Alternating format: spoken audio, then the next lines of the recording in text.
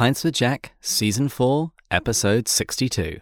The Screwtape Letters. Letter number 31. Blaze of Glory.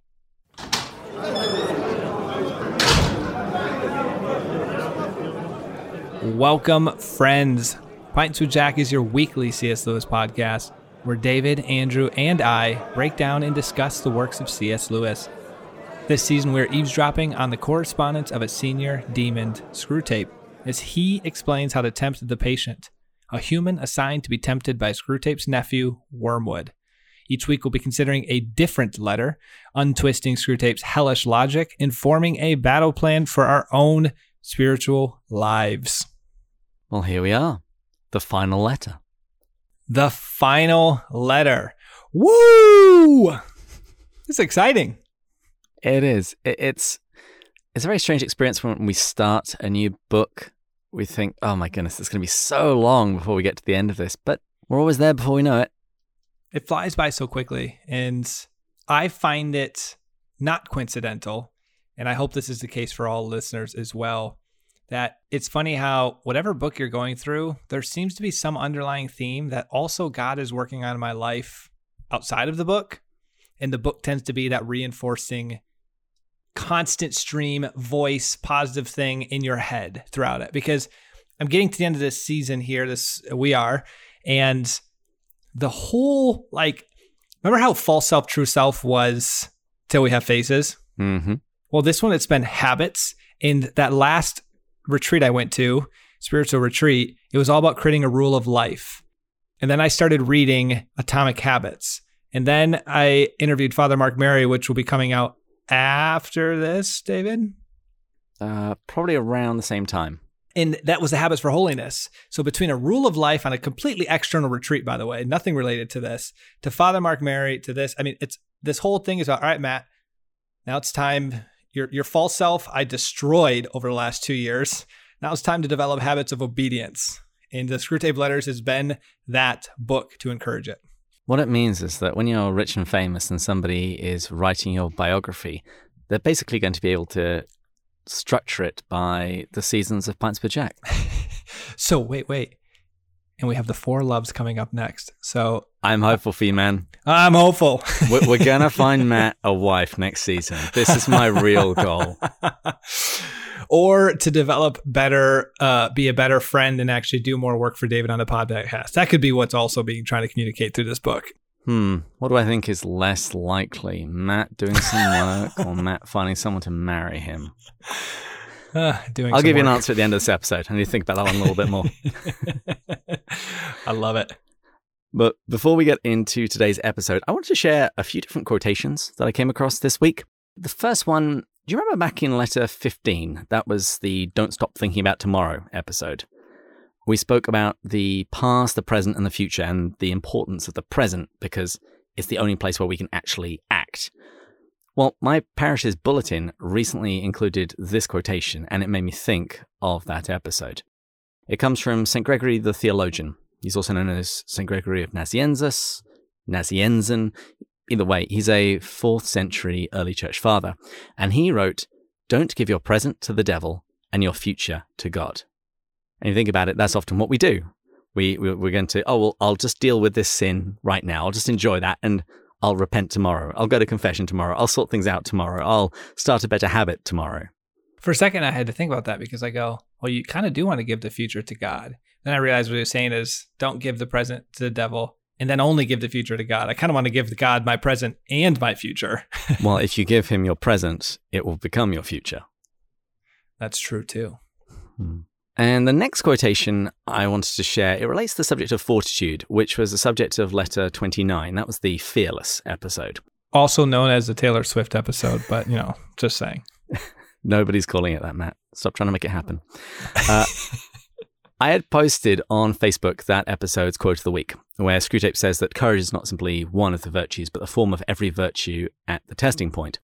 And former guest of the show, Dr. Jason Lapoyavi, he commented that he thinks it's a mistake to take this as an argument that in Lewis's hierarchy of virtues, courage is number one. Apparently, various authors have actually argued this. And so I agreed with him and said that in a similar way that prudence is necessary to allow virtues to remain in balance. Courage allows them to actually remain at all when the pressure's turned up. And a little later in the day, he replied saying that he'd just come across a quotation from Field Marshal Bill Slim. And it echoed this point, and it sounded very Lewisian. This is what Field Marshal Bill Slim said in a broadcast in 1957.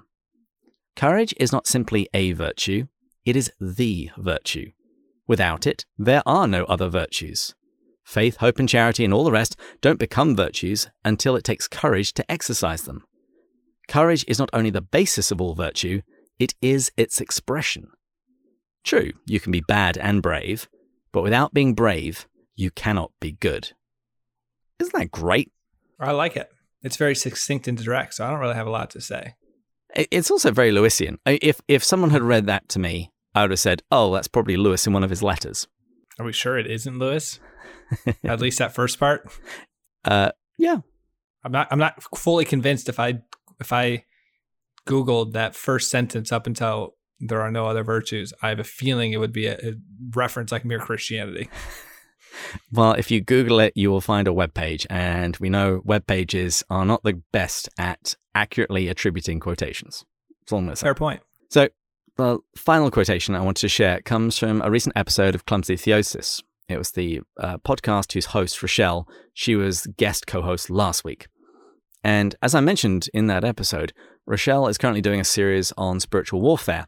And I thought this quotation from St. John Chrysostom, who was a contemporary of St. Gregory, was a very appropriate quotation as we now wrap up the Screwtape Letters.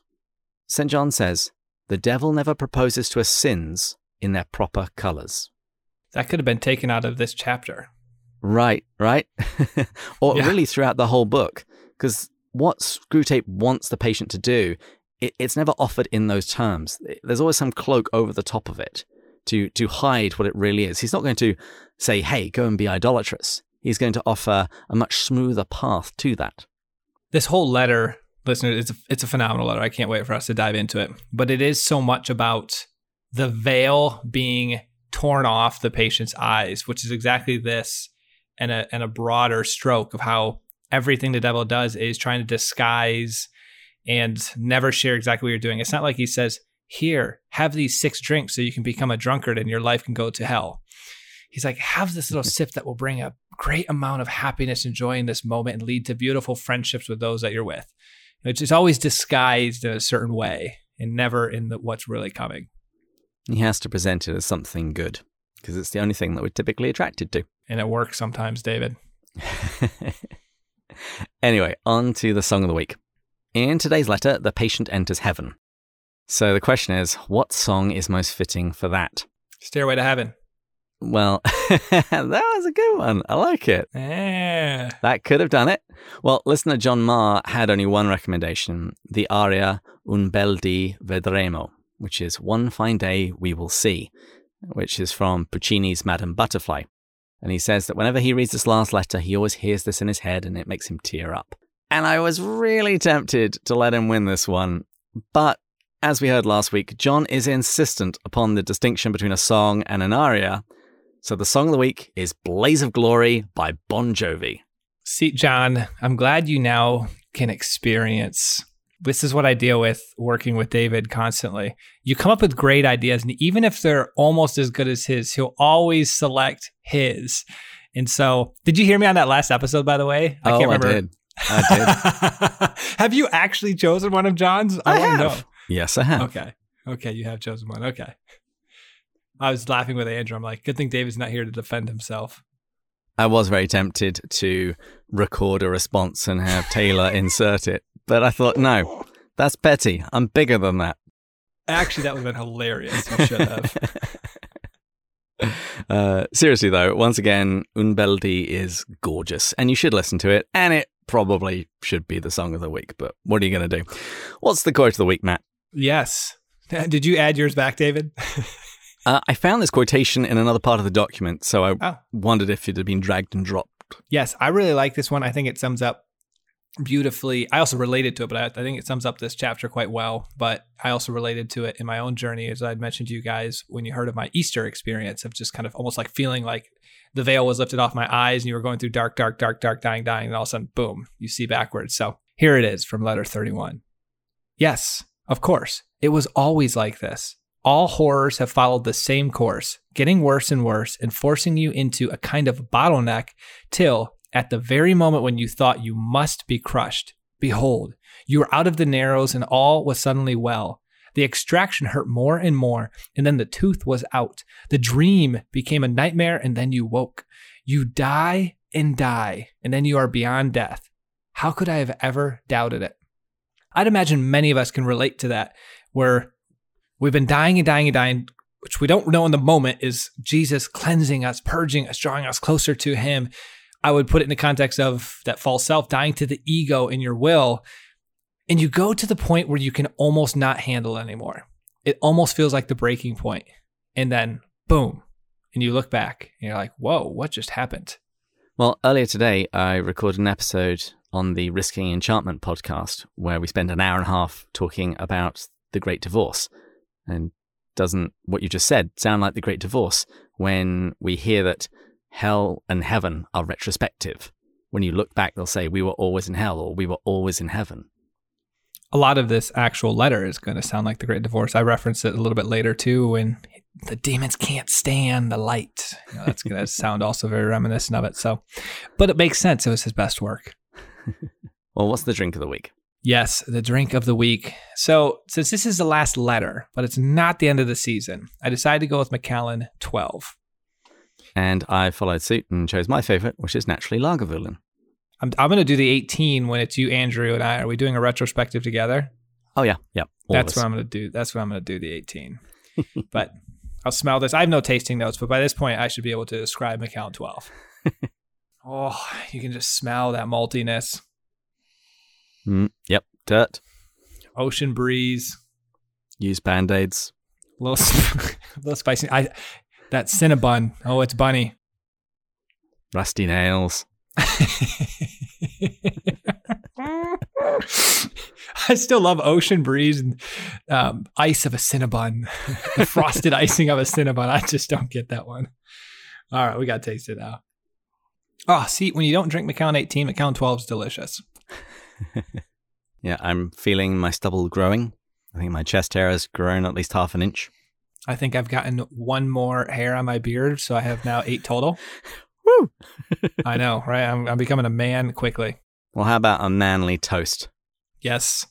Paige, you're going to have a fun toast for this one. And so, Paige, as we will see in this letter, sometimes as times get darker and darker and darker, we don't realize that the night is darkest just before the dawn. And so we pray wherever you are in your journey, if there's darkness, you know that the light is just around the corner. Cheers. Cheers. I love it, David. You've got like a 50-word chapter summary. Yes. I give myself 100 words for this, but I just didn't think it was necessary for this letter. So, letter 31, which was first published in The Guardian on the 28th of November, 1941. The patient has died in an air raid. He is now out of Screwtape's reach. He was greeted by angels and now looks upon the face of God. Wormwood has failed. Screwtape has invited his nephew over for dinner. I'll have another drink to that. Wormwood has failed. And he is not happy, as we're about to see. Well, Screwtape's not happy. No. Well, he is and he isn't. Yeah, that is interesting. That is a good way. He's got a little of both. Yeah. So normally Screwtape begins his letters, my dear Wormwood, but today's is far creepier. My dear, my very dear Wormwood. My puppet. My pig's knee. And these are some terms which might not be familiar to most people. They're both terms of endearment. Poppet is a variant of puppet, implying that the person is like a little doll. And pig's knee possibly comes from Chaucer, and maybe a variation of pigga, which means young maid in Anglo-Saxon. So he's showering him with terms of endearment. But Screwtape then reveals that Wormwood has lost the patient's soul. Whimpering, Wormwood has apparently asked Screwtape whether his uncle's affection with regards to him, meant nothing. And Screwtape offers a form of reassurance. Rest assured, my love for you and your love for me are as like two peas. I have always desired you, as you, pitiful fool, desired me. The difference is that I am stronger. I think they will give you to me now, or a bit of you. Love you? Why, yes. As dainty a morsel as ever I grew fat on. Needless to say, this is going to be an awkward family dinner. I picture right now, because of that movie that I don't remember the name of Anthony Hopkins, Hannibal Lecter, right? I picture him Silence of the Lambs. Silence of the Lamb, Worm would say, my dear, my very dear. I picture him like tucking in a napkin into his chest as he's getting ready to eat wormwood with a bottle of candy. And some fava beans. But no, getting to this point, I mean, what a sad reality, though, of the fact that look at how distorted this love is. I think of the devouring love of Orwell. And then compare that, or actually contrast that directly to the love of our Father. Like, I hope God never says to me that our loves are frankly the same. We're alike. The consuming and the devouring are the same. Yeah. Well, and I'm just even saying, I don't even want to. I hope that my Heavenly Father's love being infinite is just beyond whatever I could ever do. Like, the thought of knowing that I could even be considered the same as something I serve, to me, just doesn't sound like something I'd want to serve, to be honest. Screwtape then explains what happened to Wormwood's patient. At the moment of death, he actually sees Wormwood. There was a sudden clearing of his eyes, was there not, as he saw you for the first time, and recognized the part you had in him, and knew that you had it no longer. Screwtape compares the patient's transition to being a scab or dead skin falling off, or the throwing off of a wet, dirty garment. And Screwtape says that it's bad enough to see humans enjoying a lovely hot bath, but it doesn't even compare to this complete cleansing he now undergoes. First, I thought that was such a beautiful image, an image of hope. I always love to point out the things that bring me hope personally. And just to know that there's this moment where you can look back and you can just so see the role that Satan played in your life. I almost feel like that gives you hope of who you are, just knowing the battle you had to fight, that it really was a battle. Because a lot of times I think to myself that when I fall into sin and temptation, I blame a ton of it on myself. And I don't realize there are very strong forces, at least because I give them strength, but still fighting against me in these moments. So I actually think that's just such a beautiful sense of hope to be able to see that. But I was curious from your perspective, and sure, I didn't do the last letter with you, so thus I didn't read it. What happened? Like, how did this come about so suddenly? Because I always also like to ask on these episodes, what can we learn from this? Because you essentially see this entire fight for 30 letters, and I'm presuming the last letter was also just another fight. And then boom, this change. And Lewis doesn't seem to allude to, like, what can we do for this change? Is it keep fighting the good fight to the best of your abilities, and there'll be a moment when God just comes rushing in, and as long as you fight the good fight to the best of your abilities, no matter how poorly you do it, he'll come to your rescue? Or talk around that a little bit. Well, if you think about the story that we've had thus far, it's by and large been a story of failure. Wormwood gets assigned to the patient becomes a Christian. The patient makes some worldly friends. Wormwood is happy, he's doing well, he introduces them to a larger group. But then what happens? He then gets this Christian girlfriend and gets introduced to their group. He goes for a lovely walk and a cup of tea and reads a book he really enjoys, not because it's fashionable. Wormwood really actually hasn't been doing very well for quite some time. And in the previous letter, when you listened, well, I hope you listened to the episode, but if you occasionally at some point in the future accidentally read the letter that preceded this, Screwtape doesn't paint things very well. He's making the point to Wormwood that we've got to protect this patient. Our propaganda is that death is the worst thing, but at the moment he is in a good state, as in our theology would say, a state of grace. He says we've got to protect him. We want long life. We want middle age, and we want to see either adversity crush him or affluence weaken him, so that he thinks he's finding his place in the world, but the world is really finding its place in him. So in the last few chapters, Screwtape has pointed out that things aren't good for them with regards to the patient, which is why he has to be protected. But Wormwood has failed this. He's died, and he's now gone to be with God. Maybe the analogy we could use, I actually had just used this with a friend, was as the spiritual warfare is going on and the journey's happening, imagine like a person training and they have weights. You know, those people that run across the football field with weights behind them. Mm-hmm. And so you can actually do it decently, successfully, the more disciplined you are and the more you're doing it. And then all of a sudden there's a moment when the weights are lifted off, but you've still been actually pretty successful on the journey, but maybe not as much as you would like or how much you're feeling, because you do have this big weight holding you back, which would be Screwtape and Wormwood kind of fighting you every step of the way. And then boom, once that's taken off, you realize how strong you really are after all of that.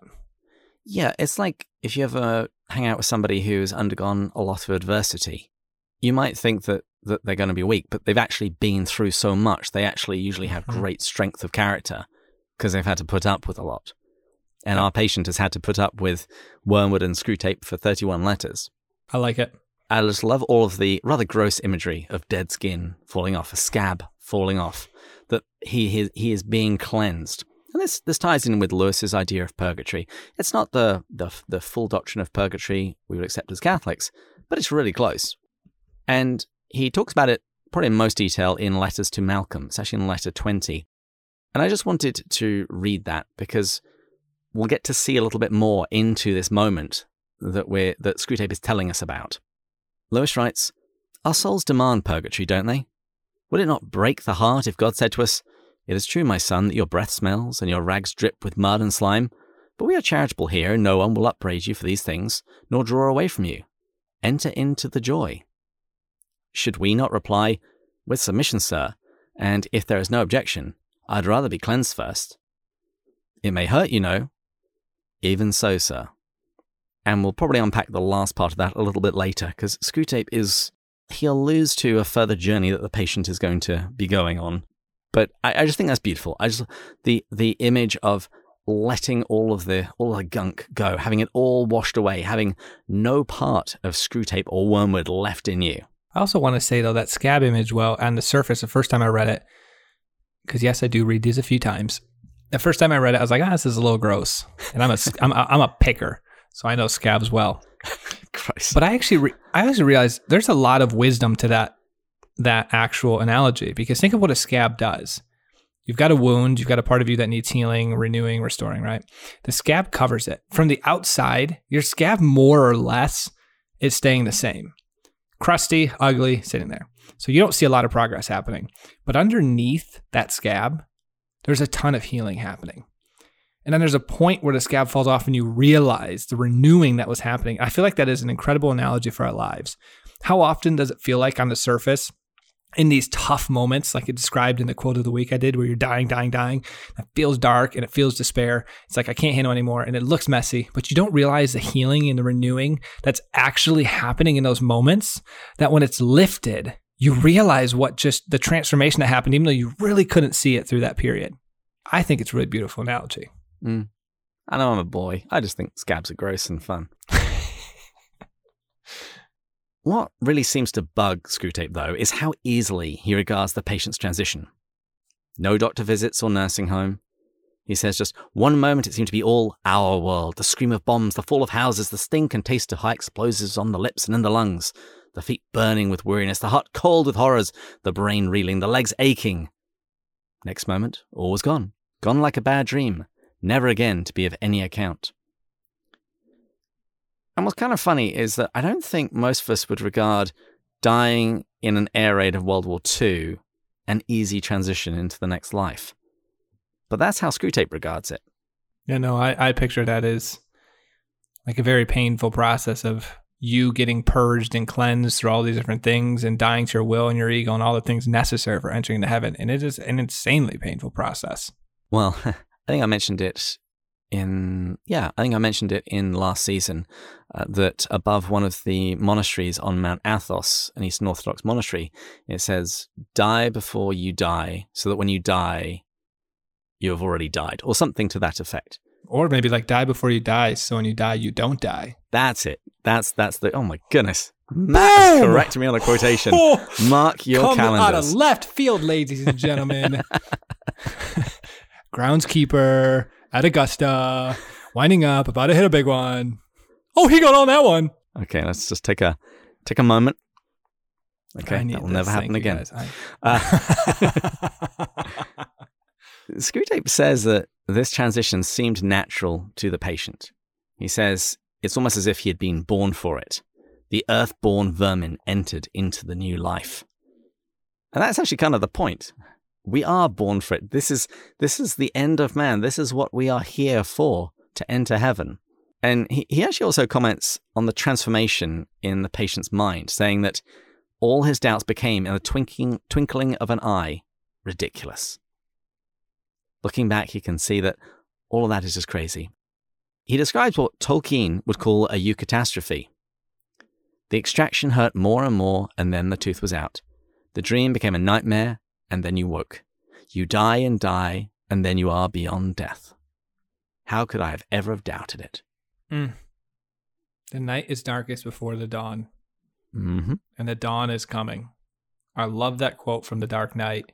And I actually use it a lot in life. There's just a lot of truth to it. Now, sometimes snippy people will be like, well, the night is darkest right before the second darkest moment of the night. And I'm like, all right, come on. Screwtape says that not only did the patient see Wormwood, he says he also saw them. The patient looked upon angels, and while he looked upon them, Wormwood himself reels back at their presence, and all this just offends Screwtape's sense of dignity. The idea that this thing of earth and slime could stand upright and converse with spirits before whom you, a spirit, could only cower. Which is the pride. I mean, think about it is pride that ends up leading the spirit to go from a substantial being to the most unsubstantial, insubstantial, whatever the word is, of an entity, of a thing. If you can even call it a thing, there's like nothing there anymore. And so that doesn't surprise me then that there's so much pride there. Like, how can that person, even though in reality, the demon is nothing. And isn't it so true that Henry Nouwen was the first one to ever point out to me, the most prideful, arrogant people, which means they kind of come across as super put together, is actually the more pride and arrogance you have, it's more covering up a deeper insecurity, which actually means that person with insane pride and arrogance actually has the least amount of self-worth, typically. They're trying to mask that. I was like, there's so much truth to that. That's playing out right here.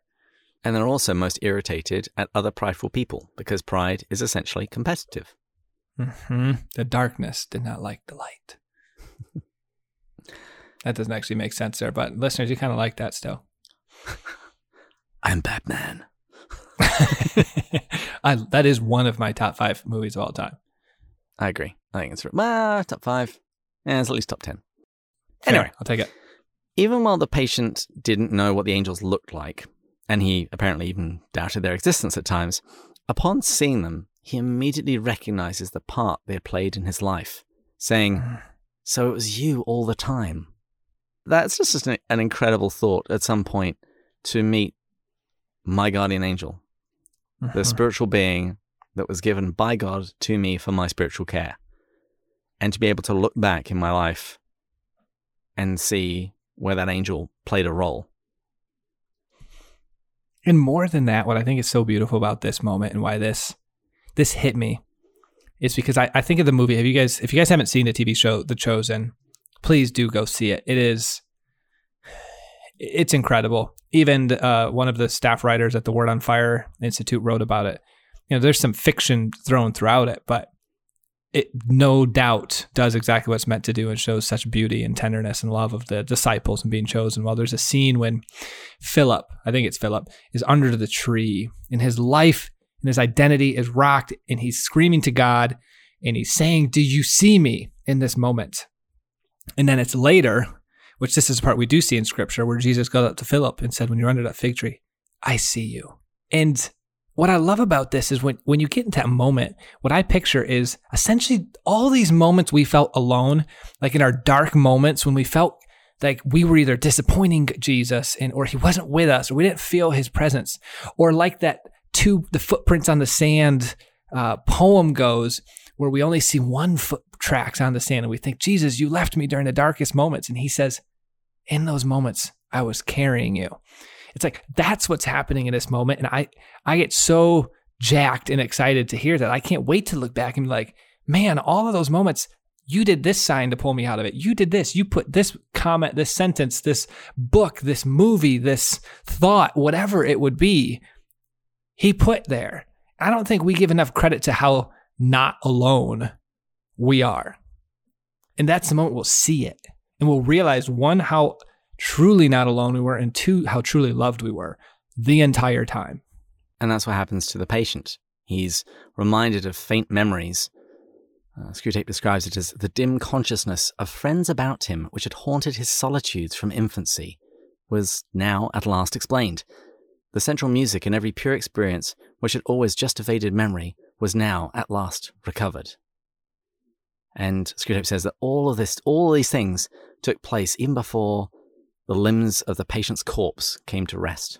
And as an aside, I think it's Nathaniel was under the fig tree, but Philip called him. Oh, I was so close. So close. Dang. But balance has now been restored. I had to mean revert. That was an outlier earlier. So the patient meets angels, but he doesn't just encounter angels. Screwtape says he saw not only them, he saw him. The patient beholds not only angels, but God. And once again, Screwtape's sense of dignity is just rocked. This animal, this thing begotten in a bed, could look on him. What is blinding, suffocating fire to you is now cool light to him, is clarity itself, and wears the form of a man. I need to watch The Chosen again. And when you watch it this time in season 1, so the one I just told you is in season 2. In season 1, Simon Peter got this one right. He's coming out of the boat, meets Jesus. He realizes this is the Messiah after being very obstinate. And what does he do? Falls on his knees. And so as I was reading this, I was picturing that scene, and I was thinking to myself, I hope I just fall on my knee. Wormwood would really like to think that the patient's falling at Jesus' feet and the recognition of his own sinfulness, his own shortcomings, would be something horrible. But once again, he's disappointed because it's not. Screwtape says that it's nothing like Wormwood's paralyzing, choking sensations that he encounters when he encounters the deadly air that breathes from the heart of heaven. It's something entirely different. It's humility, which is why Screwtape doesn't understand it. And once again here we encounter the aroma, which Screwtape has mentioned throughout this book. And now he fully articulates its source. This aroma comes from God himself. And when we've mentioned this aroma before, that seems to completely disable Screwtape and Wormwood from functioning or messing with the patient, we've had listeners B.B. Smith and Laurie Morrison point us to 2 Corinthians, where St. Paul writes, "But thanks be to God, who in Christ always leads us in triumph, and through us spreads the fragrance of the knowledge of him everywhere. For we are the aroma of Christ to God among those who are being saved and among those who are perishing. To one, a fragrance from death to death, to the other, a fragrance from life to life. Who is sufficient for these things?" So this aroma that debilitates Wormwood, it comes from God, and it filled the house where the girlfriend's family gathered. Screwtape ends by saying that Wormwood now has nothing with which to tempt the patient. All those good things of earth just now don't compare with what the patient is experiencing. And I tried to cut this next bit down, but I just have to read it verbatim. "All the delights of sense, or heart, or intellect, with which you could once have tempted him, even the delights of virtue itself, now seem to him in comparison but as the half-nauseous attractions of a raddled harlot would seem to a man who hears that his true beloved, whom he has loved all his life, and whom he had believed to be dead, is alive, and even now at the door." Basically, Wormwood has no hold, no foothold on him anymore at all. I was very close to choosing that as the quote of the week. All the delights of senses of our heart or intellect, with which once you could have tempted him, even the delights of virtue itself now seem in him in comparison, but as the half-nauseous attractions of a rattled harlot. That's an incredible statement there. And all of these things of earth were good, but they still don't compare.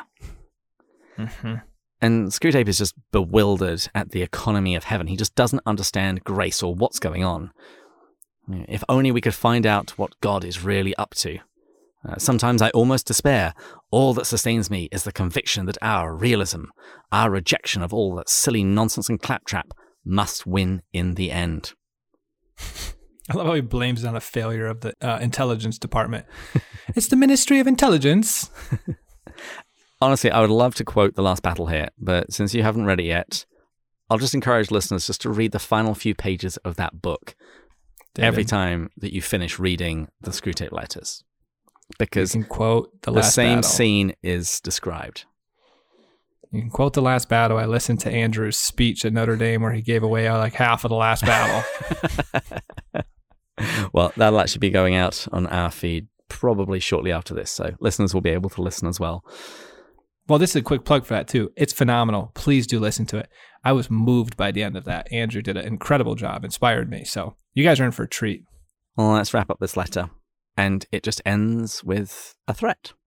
Meanwhile, I have you to settle with. Most truly do I sign myself, your increasingly and ravenously affectionate uncle, Screwtape. Sheesh. What a finish. Exit stage right. We'll have a little bit more time to unpack all of this when we do the retrospective. But did you have anything for unscrewing Screwtape? Yeah, 2. I don't want to force too many here. Okay. The first one, because of my quote of the week and the dying until you've gone through it, do maintain hope when you're in the struggle. Just recognize that you're being cleansed, purged of your false self, your ego, and you will get through this. The do nots was right here at the end. Don't substitute lesser goods for the ultimate good. That's really nice. I like both of those. I did think about doing some do's and don'ts, but in the end, I just thought I'd read the final few sentences of Mere Christianity, since Lewis's exhortation at the end of that book is really the best advice that I could offer. And it sums up so much of the unscrewing Screwtape that we've given over the course of this season. In Mere Christianity, Lewis ends the book with, "Give up yourself and you will find your real self. Lose your life and you will save it. Submit to death of your ambitions and favorite wishes every day, and death of your whole body in the end. Submit with every fiber of your being and you will find eternal life. Keep back nothing. Nothing that you have not given away will ever be truly yours. Nothing in you that has not died will ever be raised from the dead. Look for yourself, and you will find in the long run only hatred, loneliness, despair, rage, ruin, and decay." Screwtape, anyone? But look for Christ, and you will find him, and with him, everything else thrown in.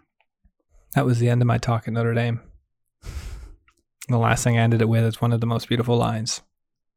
Completely agree. I don't want to taint it with commentary. Well, in that case, we will just thank all of our Patreon supporters and listeners, and particularly our top-tier Patreon supporters, Kimberly, Brian, Kay, Monique, Paul, Gillis, Jake, Stephen, Matt, Jeff, Chris, John, James, Kate, and Rowdy.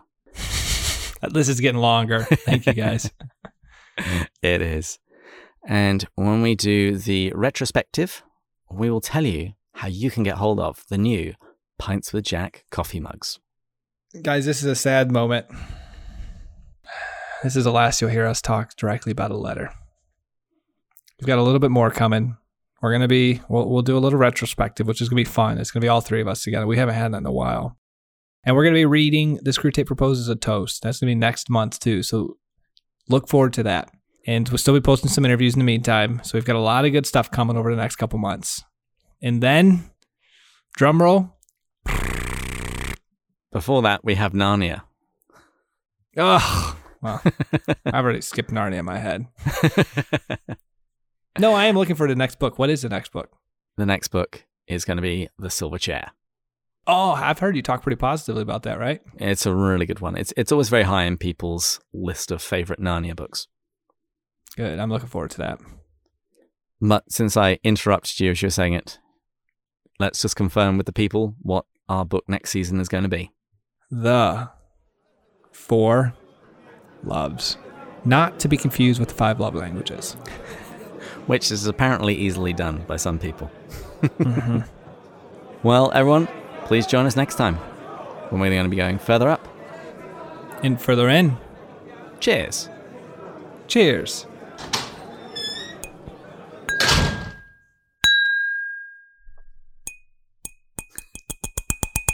Mine doesn't cheers.